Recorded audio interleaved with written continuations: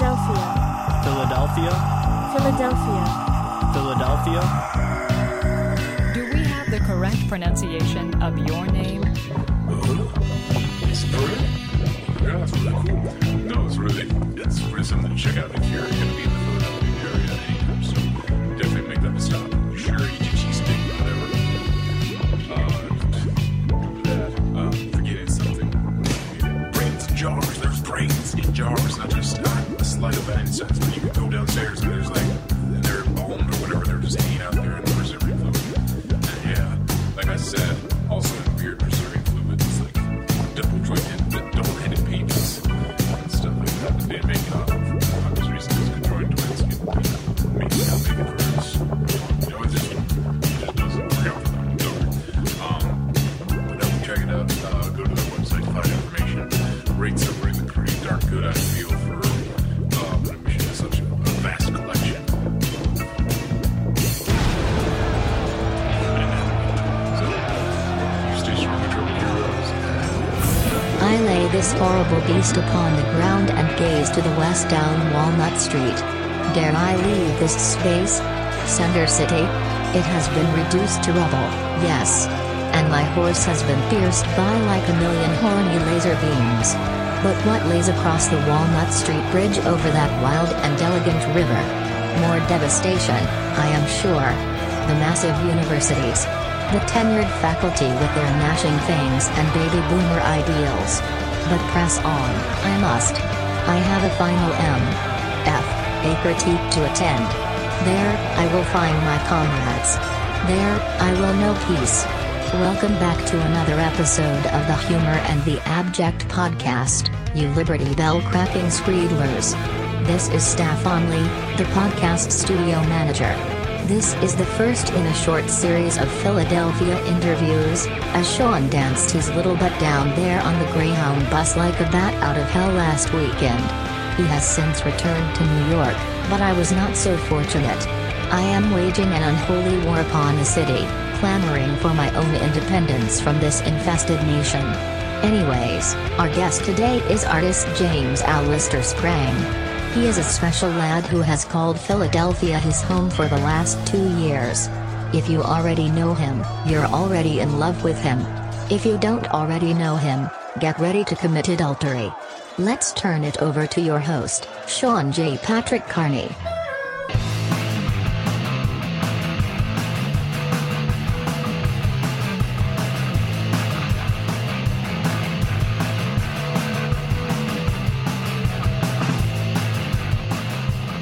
I'm Ira Glass. Welcome to Jackass. It's episode 60 of the Humor and the Abject podcast.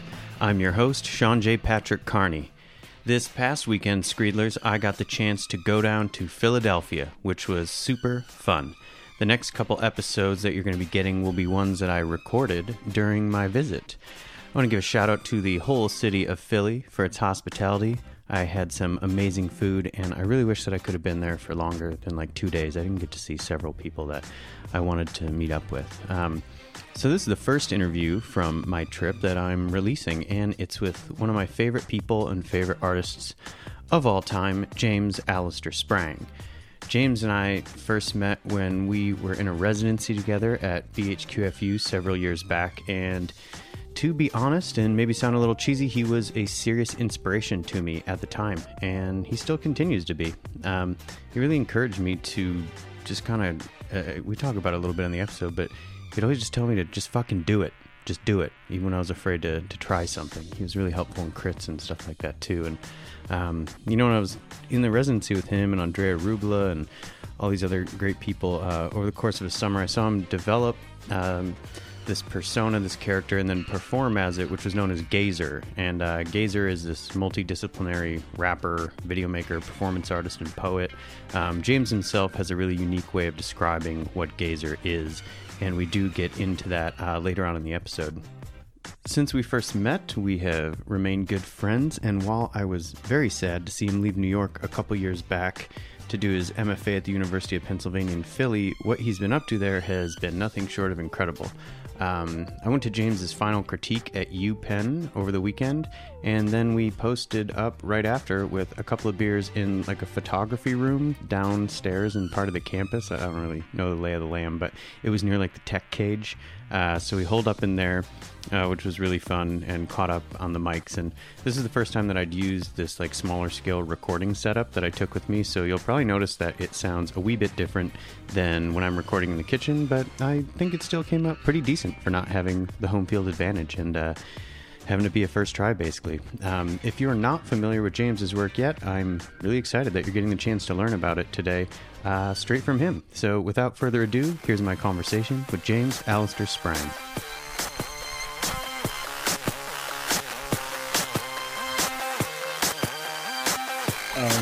Cool. Okay, is this recording? Okay, yeah, I got 4 hours and 58 minutes left on this. I kind of feel like we're going to be fine. Yeah. I hope to God we don't go to that fucking number.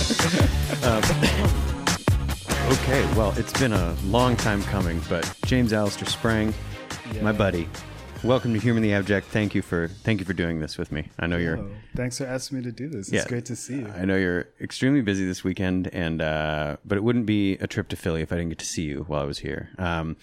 Now, thanks, man. I feel the same way. and you just told me right before we started, like, you've been in school mode for 2 years, and I don't want to ask you a bunch of shit about school, so we don't have to talk about that. But I do want to talk about. And we don't have to couch this in a school convo, but I did just get to go and see a new piece that you made as part of kind of like, I guess your like final crit or your final review. Yeah. And I don't give a shit about your final crit, but I do want to talk about that piece because it was very different than, I mean, obviously you've been out in New York for a couple of years, but could you talk a little bit about what that piece contained, like visually and sonically, and also what it was doing with language, like as material? Because that's always been something you've been doing, but this is really different. Mm-hmm. You know, can you maybe try to conjure for somebody listening, like, what did I just see? For sure. Okay, yeah. I mean, to rewind just a little bit to give context to, I mean, I started working under the guise of Gazer, who I perform as. And I was doing that in New York when we met each other. Actually, that's the first, that's like 2014, right? 2014. Like 4 years ago, yeah.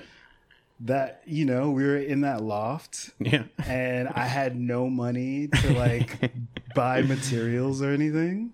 And, you know, we were at BHQFU, rest in peace. And I realized that I really wanted to work with music. I really wanted to think through language within the context of hip hop and, you know, because you were music. Yeah, you were doing a lot of photography at Cooper, right? I was doing a lot of photography at Cooper, but still it was like my thesis show was called The Poetics of Gesture, which was, you know, a riff off of the Poetics of Relation. And my point being is that for a long time I've been thinking about what does it mean to use language as a way to, what does it mean to look at language as an enzyme, as a paradigm, to get at some of like the humanistic qualities that we overlook on the day to day. How can we think about the identities that we form in relationship to each other through language, and think about the ways in which language prevents that same type of connection? So I was making photos of people performing poems that I was writing, or like performing different gestures that related to the poems. And then, you know, graduated, was broke, didn't have a camera, didn't have anything but my laptop and some weird ability to rap. Yeah. Necessity is the mother of invention, right? Yeah, I mean, man. And like really looking back on that time though, it's beautiful because I feel like being around you, being around Dre, shout out to Arubla, y'all like really made me feel like I could do that, you know, like, well, you're pretty fucking good at it. Yeah, dude, like use your laptop and that's sweet. But you did these really, for anybody who hasn't seen a Gazer performance, or these are older Gazer performances, but you've still been doing them for a while, but you're doing these really kind of interesting stripped down, like there were rap shows, but you were also, you know, you had your desktop projected, you were doing different things. You were kind of like combing through the internet, doing this sort of like web surf while you were composing like tracks. Yeah, those were really fun. And language was so huge. I mean, in addition to simply writing rhymes, so much of it was text-based and text as material. And present in the space via projection. Yeah. With all the little like glitches and weird things and shit. Yeah, it was fun. But it was cool because it felt like, I mean, a lot of us were kind of figuring ourselves out, I think, at that time. Yeah, and you were just like, fuck it, I'm just going to do it. Yeah. And that's, I don't know, that certainly geeked me up because I was just like, oh, if James has permission to just do this shit, like I can do like what, I don't know. I remember we used to have crits together. Yeah. And we were like, it was always really helpful because you were just like, just do it. And I was like, and it wasn't like a kid in like a class where you could be like, well, you don't. But I was like, fuck, James really he just does it. And you, like, I want you to hear this. Like, you helped, like, real talk though. I'm going to take a really big drink of this beer. Cause I don't...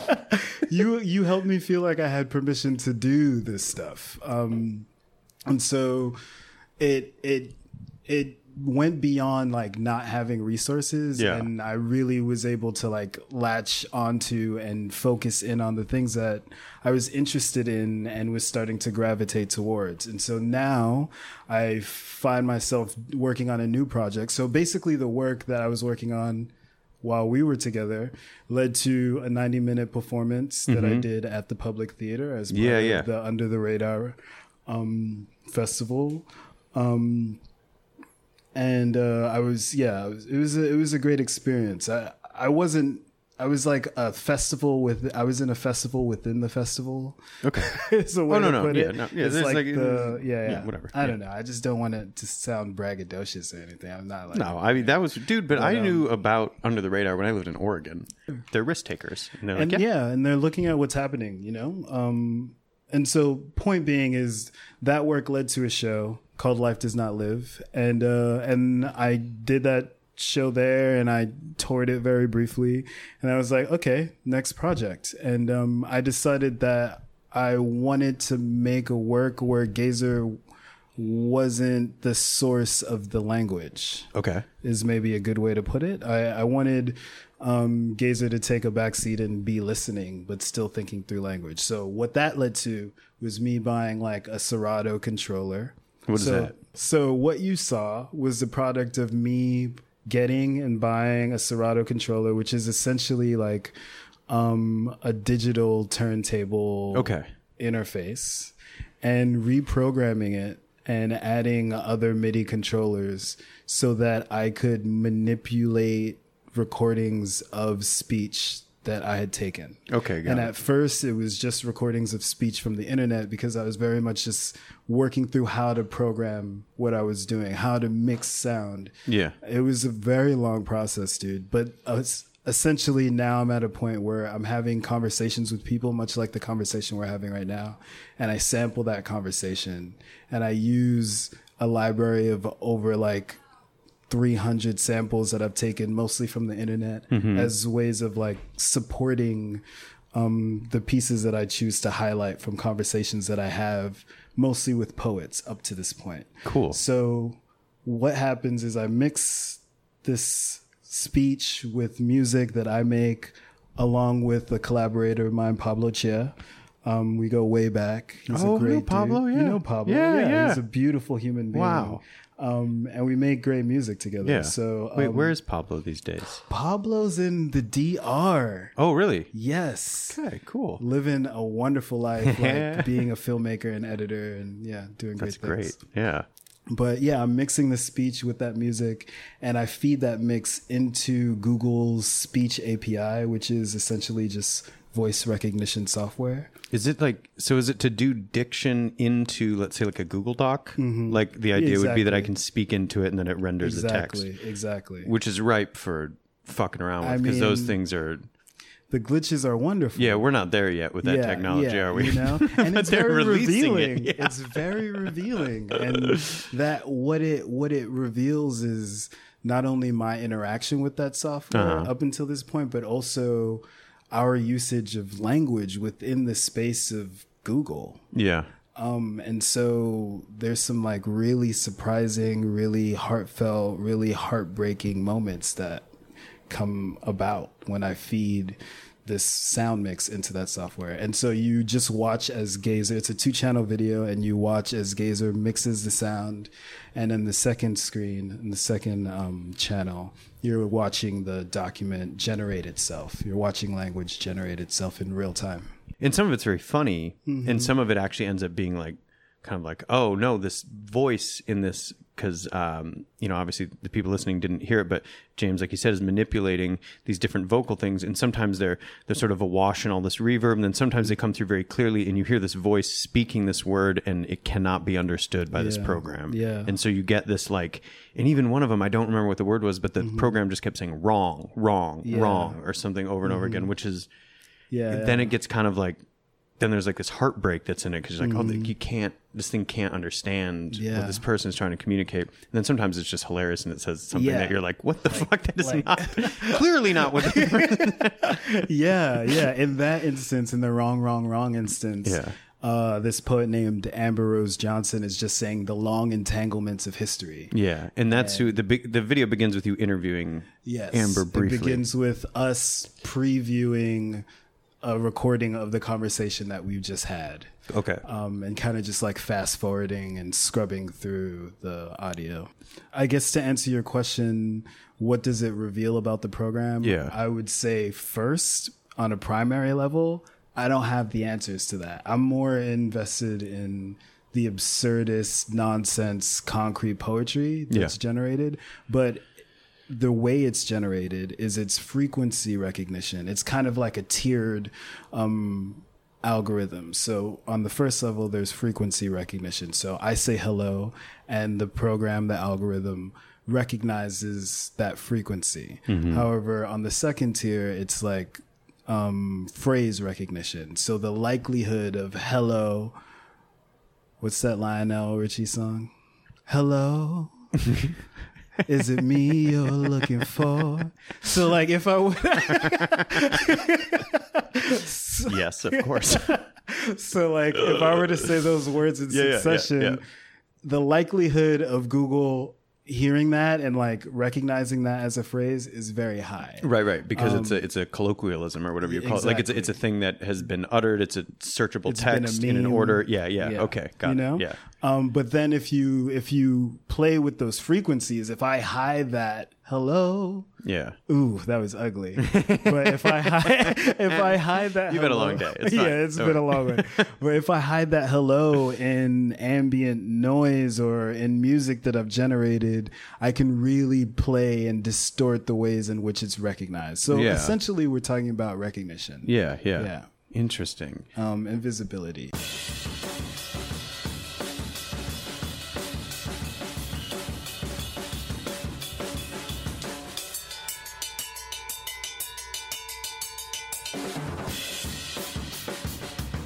That's so, I think, directly, its lineage comes directly from like concrete music, concrete, whatever you want to call it. But this idea of being able to collage sounds, which I'm a fucking nerd about, and I know you're a nerd about, and I want to see your folder of all the sounds like you described. But I think that there's a history in that, and so it's concrete aspects of like sound and the way that you're playing with it and putting things together that create percussive elements or other kinds of sonic textures that aren't necessarily based on like a piano note or something else. You found this way to couple it with, like you're saying, like a visual concrete poetry. It's like writing, it's like an absurd form of writing, because other times I do want it to recognize what is being said, and because there's a like a really chewy moment when it does link up and it gets it right, where it's not like I'm rooting for this software or something, but you like, there's an appreciation that you're like, finally it like, okay, this thing can understand this voice, because the voices are, the way that you're kind of washing them in too, they're kind of like echoey and lonely and pulled out and like almost like these transmissions from space or something that something's trying to pick up on. And I think it's also important to note, in the experience of listening and watching it, you're sort of living with the specter of what you've heard and the fact that it has not been registered for you. It's kind of, you're watching the text generate, and you're kind of this memory of what has not found itself onto the page is kind of compounding as you're going through this experience. So moments in where in which the software recognizes it kind of punctuates that experience. Does that make any sense? Yeah. No, totally. In a way that I think is nice. And it's funny too. I feel like I've heard you now, and you, not that you didn't just do this right this second, but I've heard you describe Gazer, this character, this persona, this vehicle that you use, a few times over the last couple of years as someone who identifies themselves as a poet. Yeah. Which I think is a really, just language-wise, is an interesting way of presenting. There's like so many extra syllables to me, like Gazer's a poet. Yeah. What is that about? I guess it's just a way in which I can feel comfortable engaging with the form of poetry, because I'm a huge fan of it. However, at the same time, I find it hard to say that I am a poet. I think rather I'm very invested in the narratives of Black experimental writing and the ways in which those narratives have been historicized and the ways in which those narratives have historicized themselves. So I guess me saying Gazer is a guise that identifies as a poet is kind of a way of mediating not only my relationship to language, but the way in which an audience member arrives at the language that's being used, you know? Yeah. Because I don't only say that, I also say he's a guise that identifies as a poet and has decided to use or deploy language within the space of Black music production so that his voice can be heard by a larger audience. And I think, I mean, that's a mouthful. Like, I wish I didn't have to say that in the elevator spiel. But I think it does some work, you know? It does. And it also, I think what it does is it presents in an interesting way, it puts it forward as that you're critically interested in these things. You research them. You're deeply invested in understanding the mechanics and the structure and the form of, hip hop, of poetry, these things like that, but also almost suggests that your interest in it, that you have a reverence for the people who do, let's say, live that specifically as the genre where you're coming as an artist, where it's about like paying an homage or something. Yeah, no, definitely. It's really nice to hear you say that. But I think additionally, there's something is immediately at stake, right? When you say all that language in terms of this is what you're looking at, it places something at stake on a fundamental level, like the relationship between brown people and language in this country specifically, and also the shifting and how that relationship is constantly placed within a shifting marginality. And subsequently, one has to consider the majority and the majority's relationship to that shifting marginality, which is largely through music and through like Black people singing and the spectacle, the histories that cannot be denied when you hear a brown person hit that note, you know? I mean, what is the influence on all music? What is the influence on whatever? It always is. It's Black and brown people making like things, and then it kind of being like you said, where it can reach a mass audience because of this. I don't know. It's a funny space to occupy, though, probably, I'm sure. Yeah, dude. Like when people call me, well, it's not like this happens often, but like if somebody calls me Gazer on the street, it like breaks my heart, dude.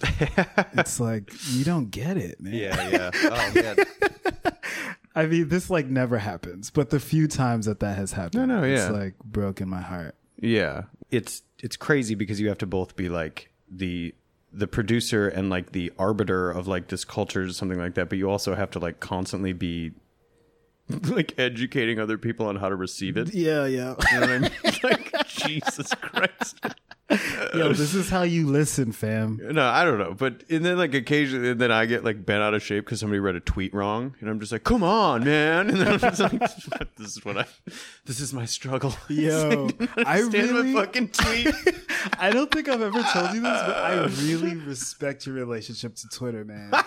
Because I don't have one. I don't know if I do. I don't have one, but you're like Twitter king out here. No, I don't do it. I have been a little quiet lately, but I've been busy. But I have a habit of going on some tears. Yo, I've been deleting a lot man. lately. Not like old shit. Like I don't really delete old tweets, but word. I see. It's like a sketchbook. You know what I mean? You. Like it's a nice. sketchbook to put shit out. And I don't really do stand up anymore. But when I did, I would just, that's where I did it. I would like, instead of keeping a notebook, I would just tweet. And I have always been such a fan of one-liner comedy, and Twitter at the time required, its brevity was such that you had to, like, the economy of that language was so important. For sure. And you had to like work within that. But I mean, I do love a good shit post. I don't know. It's fine or whatever. But so I think we've talked a lot about this piece that I just saw today, but what else have you been doing in the studio for, like, I mean, that's been your primary focus for like the last 2 years. What else is, because I know you were making, I don't want to blow up your spot, objects a little bit. Don't blow my spot up, bro. I think I saw you make a couple of, no, but you were making, remind me. Did you make things that exist in No, space, you were doing man? stuff though, but then you were doing these weird photographs of them. Remind me what you were doing. I just remember, because you talked at Knockdown. Oh, word. That was like a year ago, though. Yeah, that was a little while when you ago. did a talk when Dre was doing the did she put the Sunday series together for that? Yeah, and you did one of those talks, and so you were talking about different things, and I saw you talking in the kitchen. Oh, you did another thing yeah, there. Yeah. But yeah, what was happening at that time? What were you working on? Cool. Well, I think that's like a brilliant segue, man. Thank I love you. how you do the low-key brilliant segues. Okay, so I think I've had precisely one half of a pass. I'm flying high. Running on all blue ribbon. Firing on all cylinders. Yeah. Oh, sorry. Now I just blew up your spot. We're drinking PBR. Oh, that's fine. It's cool. Actually, I love it. I'm doing like my little Philly tour, and James and I are in a room near the kind of like tech cage at UPenn in Philly, in this cool little room downstairs, and it's actually, it's pretty chill. We're like squirreled away in this like little, in this little room. Got like a Xerox machine and a couple. I mean, I guess I haven't even looked at. There's like a photo of a family. Yeah. I like what you did there. I blew up your spot. You blew up my spot. I don't know. I'm just joking, man. I'm just joking. Yeah. But anyway, so what have I been doing? Well, I mean, I think so. The piece we just talked about is called "Turning Towards Radical Listening," and then I wrote it down wrong, and I didn't say it because I was afraid that I wrote it down wrong, and I did. So I'm glad I didn't say it. Word. I'll just admit so, oh man, I love you, bro. So to describe what you were just describing, I was pouring concrete in the studio, and I was putting like massive amounts of pigment into these pores so that when I stood on the slab after it dried, it would like fragment under my feet, and then I'd build these like mounds of concrete, and I would photograph them from above, and I would call them cairns, which have historically, like, pretty much in most cultures, you go back far enough and there's a practice of stacking stones to mark sites of burial and sites of mythology. Oh, that's okay. So, yes. No. I know the word. I knew the word, and do you know why I know the word, which sucks? Yeah. Why? Andy Goldsworthy. Really? That's like, I just remember somebody saying one time, like, "Oh, somebody made some Karens like Andy Goldsworthy," but. Sorry. But anyway, yes. So bro, you're hilarious. Exactly. I wonder where he got that from. You know, like I'm appropriating too over here. Okay, so you're building these things but you're making a flat image ultimately. So I'd use like telephoto lenses, which I mean extreme telephoto lenses to the point where it's like the type of optics that you would associate with surveillance, you know? And I would document, photograph the cairn from above, which creates this like flat image due to the optics. Okay. And then I'd present that image to scale on like a plinth of concrete that hovers off the ground. Oh. Right. So I was making that work and thinking through concrete as language, as metaphor, as analogy, and that's how I arrived at like as you were saying, like utilizing the history of musique concrète Did you just So, like end up working with concrete and then you made the connection, or were you like, I use the like concrete approach a lot, I gotta fuck with some concrete? Or did it just kind of happen and you were like, Jesus, of course this is what I'm doing? I mean, to be real, I was walking dogs in New York before I relocated to Philly, and I was just spending so much time on like cracked pavement. Yeah. And that coincided with the whole Trayvon Martin moment, where you see a lawyer in a courtroom with a huge chunk of concrete, like as Exhibit A. Oh my God. And I was like, whoa, there's something here. And so, yeah, I just started. I mean, I knew what I wanted to achieve on an image level, but I had no idea that I would be able to bring that back around to the Gazer work that I've been making. Yeah. And wow. I think they work really well hand in hand, Yeah. actually. Because I'm, not to be didactic, but just to break it down how I see it in my head conceptually, it's like I'm taking these fragments of concrete, I'm creating a landscape, and I'm essentially evacuating them of dimension with the imagery. And with the Gazer soundscapes that I'm making, I'm taking these sonic fragments, I'm combining them, and then this auto dictation software, this voice recognition software, is evacuating that of meaning. And so yeah, it's kind of like a 2-pronged process in the studio right now. Yeah, that's wild. I mean, I don't know. I mean, this is part of the reason that I even like to do this, is because, not that I even like to, but the way that people whose work I admire, the way that they're like, the webs in their mind work, and the way that things connect or serendipity happens, or these kinds of things, like nobody is alike. Yeah. And the way that people's synapses kind of fire, and when stuff creeps in and creeps out that I would have never, like those works make sense to me just as like a lineage and knowing you, but hearing you describe them in that way, I'm just like, so like I appreciate the didacticism or whatever you call it, like no, but really, because it's like, I don't know, you're I feel like you are probably so close to the work that you might even think like, oh, this is pretty obvious to people or something like that. But like, I don't think that's that obvious. Yeah, I mean, I'm also a little thick in the head, but you know. No, I appreciate that.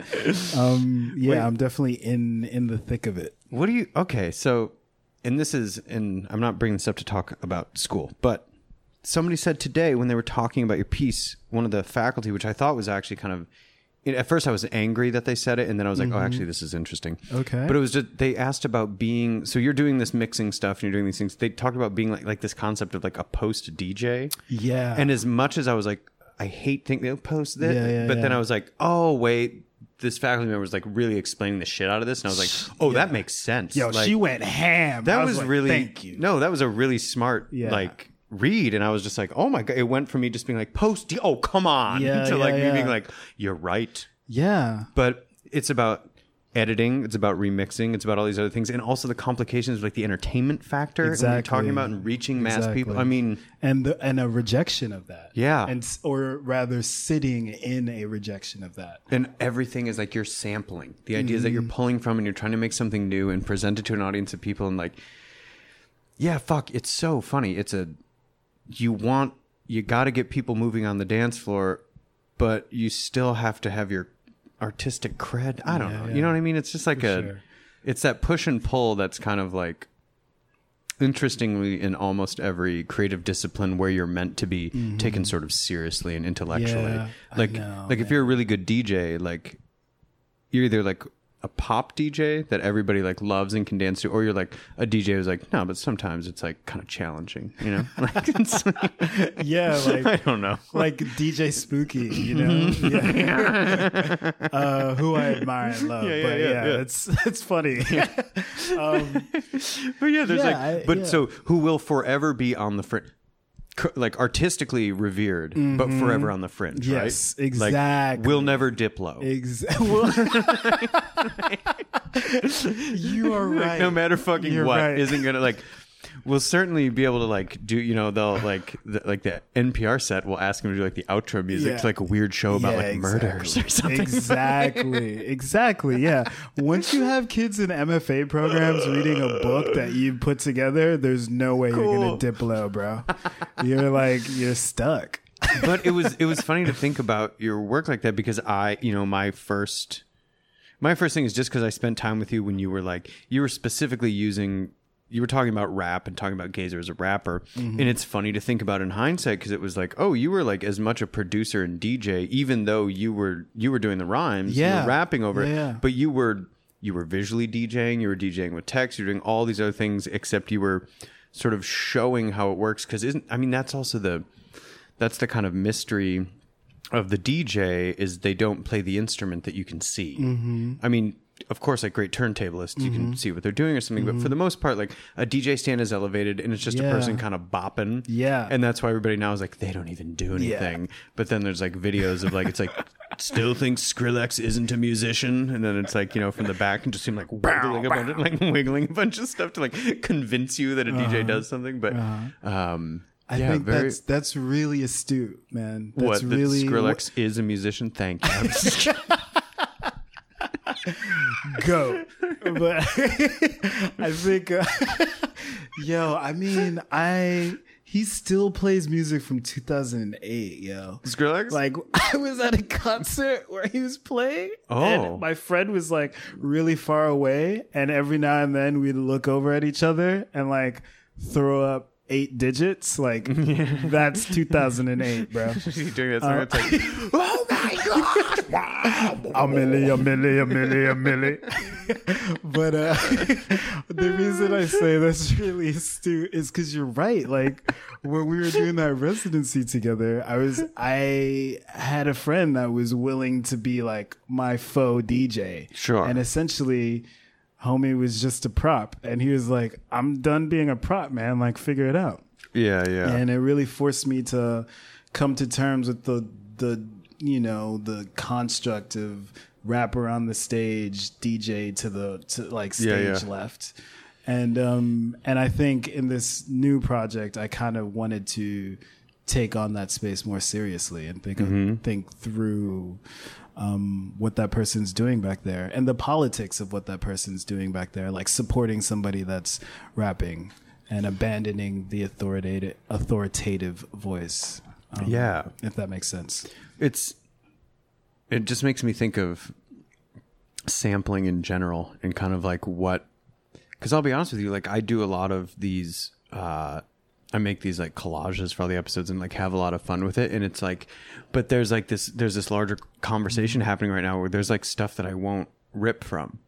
Like there's stuff that I'm just like, I don't think I should be like pulling that or like, because what are those lines? Break those lines. Well, I think a lot of it has to do with like, I'm trying to make something that's funny. Yeah, true. Which means that I'm not trying to make light of any of the things unless it's like clearly something that needs to be like made fun of. Like someone describing like a Sotheby's auction, like fuck them. Like who gives a shit? Like I'll make fun of that. That's fine. But you know what I mean? Like I'm not trying to, like I admire and spend a ton of time listening to stuff that like if you looked at my, like what YouTube suggests for me from what I rip from there, like I look like a fucking psychopath, but cause it's like, I look at a lot of like neocon, like alt-right stuff that I can rip stuff from that. And like that weird thing, like so conspiracy theory, like, and as sample, but then like crazy ass, like, I mean, I subscribe to a shitload of like karaoke channels and like all these weird nerds who make instrumentals out of like pop punk records that no one would ever, like I'm like the 13th view, and it must have taken this person like a day to like isolate all this, like, and they have every track from like, like a Saves the Day record like isolated on their pages and stuff like that. But then there's other stuff where I'm just like, there's certain things where I don't want to like we were talking about earlier, like I don't know how much, I'm just like, if I don't have to like be pulling from black music because it's like clearly great and the melody's great and it's recognizable, whatever, like maybe I need to do something different than like continue to just like yank from that, because it'd be really easy to like pull I don't know, there's so many iconic like rap bass lines and melody lines and stuff like that would be like an immediate hit, but then I just think about like fucking like girl talk and stuff, and I'm just like, I don't want to be like that or something. So it's, I mean, I guess it's its own challenge, and I bet nobody would fucking care. But the thing is like I feel a little weird sampling from, you know what I mean? Like I'm not going to take a bunch of like, I'm not going to take a bunch of people singing in Mandarin or something. Yeah. Because like I don't know what the fuck they're saying, and like I'm not going to use them like a sonic texture For sure. as like an aural aesthetic. Yeah, I I hear what you're saying. I mean, but I don't want to be like the fact of the matter is, though, like black music is the foundation for all music. it's like the only man. music that exists. It's it's not like, fair, James. It's the first We should not- American music. No, clearly, no, and it's and- in everything Yeah, that comes from like, the States. there's no like, denying so that. deeply. But it's just kind of like, I don't know. I just try to think like, but there's already so much stuff that I can pull from that's like Yeah. from my repertoire and the stuff that I'm interested in, where it's already gone through the filter of like being appropriated by whatever band I like. Yeah, that yeah, like yeah. maybe I don't need to be the primary source of it or something. Does that make sense? It I'm like does. clearly I mean, overthinking it. No, you're But- not overthinking it. I mean, you're walking this line where it's like I'm aware of appropriation happening all around me, but at the same time, I don't want to make like segregated soundscapes. You know what I mean? Like, No, dude, I'm not joking. Like literally, like fucking God. Wait, you're not interviewing me. This is fucked up. Yeah. I don't want to talk about this. But no. But for real, like sometimes I'll do like I'll do an episode where I like interview somebody, and then I realize that like all of the samples and stuff of like people talking at the beginning that I pull Yeah. are like they're mostly like white dudes talking. But it's just like, but that's the stuff that I feel like I'm like, I can fucking make fun of like the guys in True Detective. sure. I can make fun of this. You know what I mean? But like, I don't know. Like, I'm not going to pull like something to like make somebody sound like a buffoon out of like Treme or Yeah, something, yeah, you know? Like, yeah, yeah, it's yeah. not really my thing to do. I mean, you know, there's some people that should it's- read a book in Treme. if you know? it's Wendell like, Pierce, I I'll just- do it. God damn it. Because I'm just kidding. I mean, yo, New Orleans is awesome, by the way. I was just there. I've never been. Yo, oh my. I know. Oh. I already know. I know. I went for Prospect. It was amazing. Oh, cool. That's Yeah, the big it was ass, like, super city-wide. cool. Like, Yeah. Jillian had work in that. And Oh, cool. Jillian Mayer did, yeah. Cool. a Where bunch of was other it? people. I don't know What if the I saw fuck did that she tell one. me she did? She talked about this when I interviewed her, and I'm an idiot because I don't remember. But I think it was maybe a video of skywriting. Okay. Of like a plane writing a thing. Okay. Knock it off. Okay. No. I'm returning to regular voice. But I haven't been to New Orleans. I would love to go. Yeah, I didn't see that one, but it was a great experience. I was gonna say something else though. I mean, yeah, there's a color line in You were going to audio. give me permission to steal music from Oh, Treme. first of all, so I like- can get my. Look at DJ AM, you know? Like he was Wait. the Oh, he's first dead. girl. Yeah. Okay. Yeah, he's super dead. I don't know, man. I'm okay with it. I saw somebody say a little while ago, like, man, I'm sorry, but when you die, you get roasted. And like, if you get roasted, mean, that you usually know- means that people either loved you or they hated you, but you were Yeah. important. Yeah. So like, if you die, you get roasted. And Yo, like, but plus I- it's been like It's been a 12 while. years, right? And he wanted to be dead. So like, you know, like he made that happen. Wait, did he die on the facilitated his Blink death. 182 drummer plane? Were they No, he survived that. And then What? went on to massive success. I mean, he was already really famous because he was He on survived a private plane. with Travis Barker. They both they both survived. Fucking plane And crash. then he- That's a white fucking- excellence, my friend. Indeed, sir. Indeed. Survived a fucking plane crash. But yeah, he committed Anyways. suicide and like No. yeah. Oh he my like God. locked himself up Okay. in but he used to be a drug addict and he was doing all of these like shows where he was, you know, facilitating rehab to serious drug addicts and it was mediated. It was like a TV show. I don't remember the name of it, but Oh, it not was like a concert. Like no, he was no, doing. Oh, it was okay. it was like a program. Okay.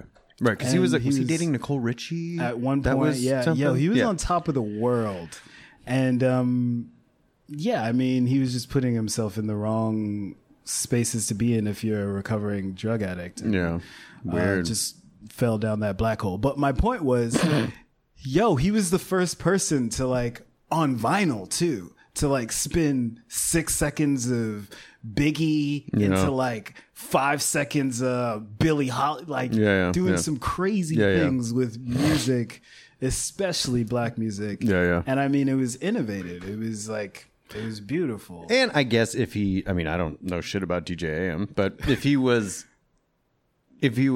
being, I guess, like acknowledging the music that he was borrowing from and paying homage to it, then it's like that's a different story. I mean, I guess like people fucking still love DJ Shadow. Word. And he borrowed from fucking everything. Yeah. Like, Yeah. I guess it was, I don't know. He's got an interesting toolkit. It's true. I guess it's like once somebody just has enough knowledge about what they're working with, where it's like undeniable. And a reverence. That, I mean, yeah. I guess it's the same conversation about who can write about what work or whatever. And it's like, as long as there's like an understanding and like a criticality and a whatever, like if you're doing good work, then you're doing good work, I guess. Yeah, but I don't know. If you're at least applying yourself to doing good work, then I could maybe forgive you, even if you're making bad work. You know? Oh, yes. You know? Well, we're kind of winding down here towards the end, but I wanted to ask one more thing, and that was about this role, because I've heard you talk a little bit about this recently, but the role of like the trickster in your work. Oh, word. And kind of how... Because that's so prevalent in so many different cultures. And so it's a big term. So like, how do you use, because I mean, I heard you say it today. You're like, there's kind of like a trickster element in this work. And so like what trickster are you referring to? Because there's throughout mythology. Yeah, it's like I mean, somebody brought up Prometheus today or something, but clearly there are many, many different references. Yeah. And shout out to that person, because afterwards they were like, I'm sorry for mentioning the only white trickster that I could think of. It was like, thank you, bro. You're like, you know who invented trickster? Touche, fam. That would be so cool. People were just like, Prometheus is fucking canceled. Oh, yo, that's hilarious. Wait a second. This is totally tangential, but could you imagine if Modest Yahoo came out right now?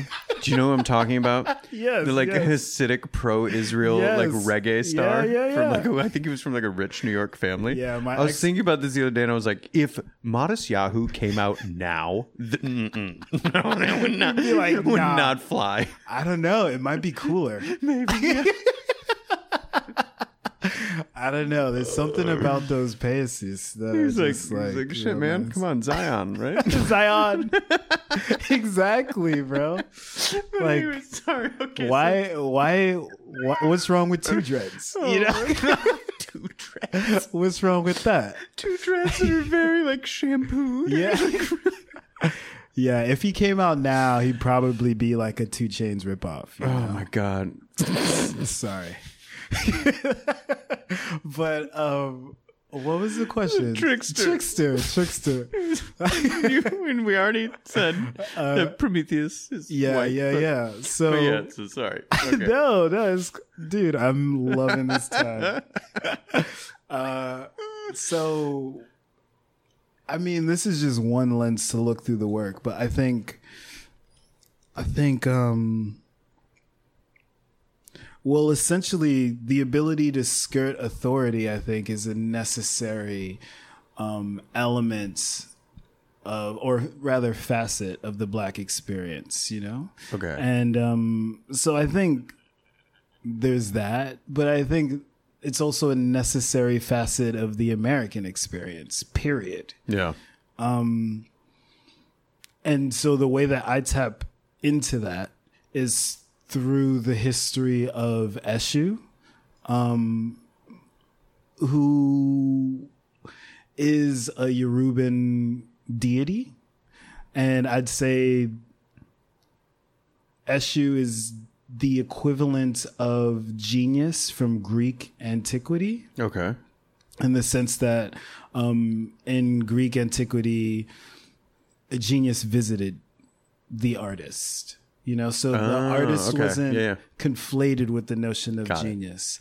And Eshu is the same, but the focus is on placing one in communication with their ancestors, in communication to what perhaps their culture has experienced, but they haven't experienced directly. Okay. It's like being able to tap into like the wealth of past knowledge, like experience. Exactly. Okay. Exactly. All right. And that Yoruban god, which, you know, it's also important to say that Yoruba is a part of West Africa in which most slaves were sourced from. So this notion has transmuted and has become like Eshu is a legua in Cuba, for example. But anyways, this deity is also a trickster, right? They're the god of the crossroads, so they'll connect you to your ancestors, but there's also an element of sleight of hand, of deception, that is involved with what they represent. Is that related to like the Robert Johnson story? Yeah. All right. So like, yeah. do you want me to geek out on this? Do it. Or? Yeah, please. No, well, you said crossroads, and immediately I'm like, do I sell my soul to the devil to play a fucking mean riff? Yeah, like, for sure. I mean, the answer for me would always be yes. Yeah. I want to play that riff, baby. Amen. But no, cool. Okay, yeah. So obviously I could geek out on that, but this goes. Clearly, it has reverberations that go through tons of different things in storytelling and find their way intercontinentally. Yeah. Wow. Yeah. So like, Eshu came to America, became a monkey, became the signifying monkey. You know, have you heard of people like Dolomite tell a story and it's like the signifying monkey? But anyways, no, I don't. That's essentially a representation of Eshu. Okay. In the same way that the trickster rabbit is kind of an evolution from that narrative. And the monkey became the devil. So for Robert Johnson to have sold his soul to the devil was kind of this like twofold joke that his friends would have gotten. Like he sold his soul to his ancestors, but functions in a different way when he wasn't in the right coded space, perhaps. Wow. Yeah. Whoa, that's cool.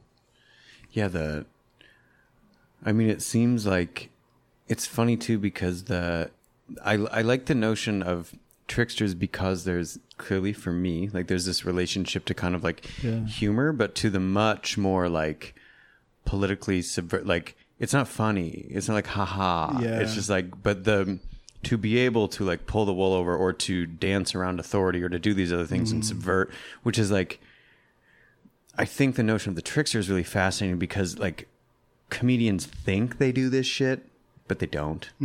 Like most of the time. Like, I don't know. If you watch like any mainstream like late night show, like the monologue at the beginning, it's like painful to watch how like self-satisfied people are like, about like the president or something. And it's just like, seriously. It's embarrassing. But like a trickster would be like, you know, throwing a wrench in the machine or like something a little more like instead of but that's interesting too. I mean, I think about too what you said, just zooming back a little bit to this idea of the crossroads, but what you said before about being able to produce music and present it but reach a lot of people in the balance between trying to do that and thinking about especially if you are a music artist, let's say, and you have the opportunity for commercial viability, but you basically end up at like this crossroads, like could reach a lot of people this message or could stand to lose all credibility, and there's never an easy answer to it. And it's always like, and in some ways there's like a layered understanding too of if you do decide to sign, people in certain communities that you're a part of will like get the joke or why you did it or what you know. Exactly. And there's a way to like even do like take this recursive route and like fold that back into itself. Yeah. Poopity scoopy, man. Right? That Kanye track, yo. And I'm sorry, this is gonna by the time that this comes out, this won't be like a hot take at all because people will have forgotten that he did it. But yeah, that was I mean, shout out to Pastiche for texting me that today and then me trying to derail your review by being like, James, have you listened to this new Kanye track?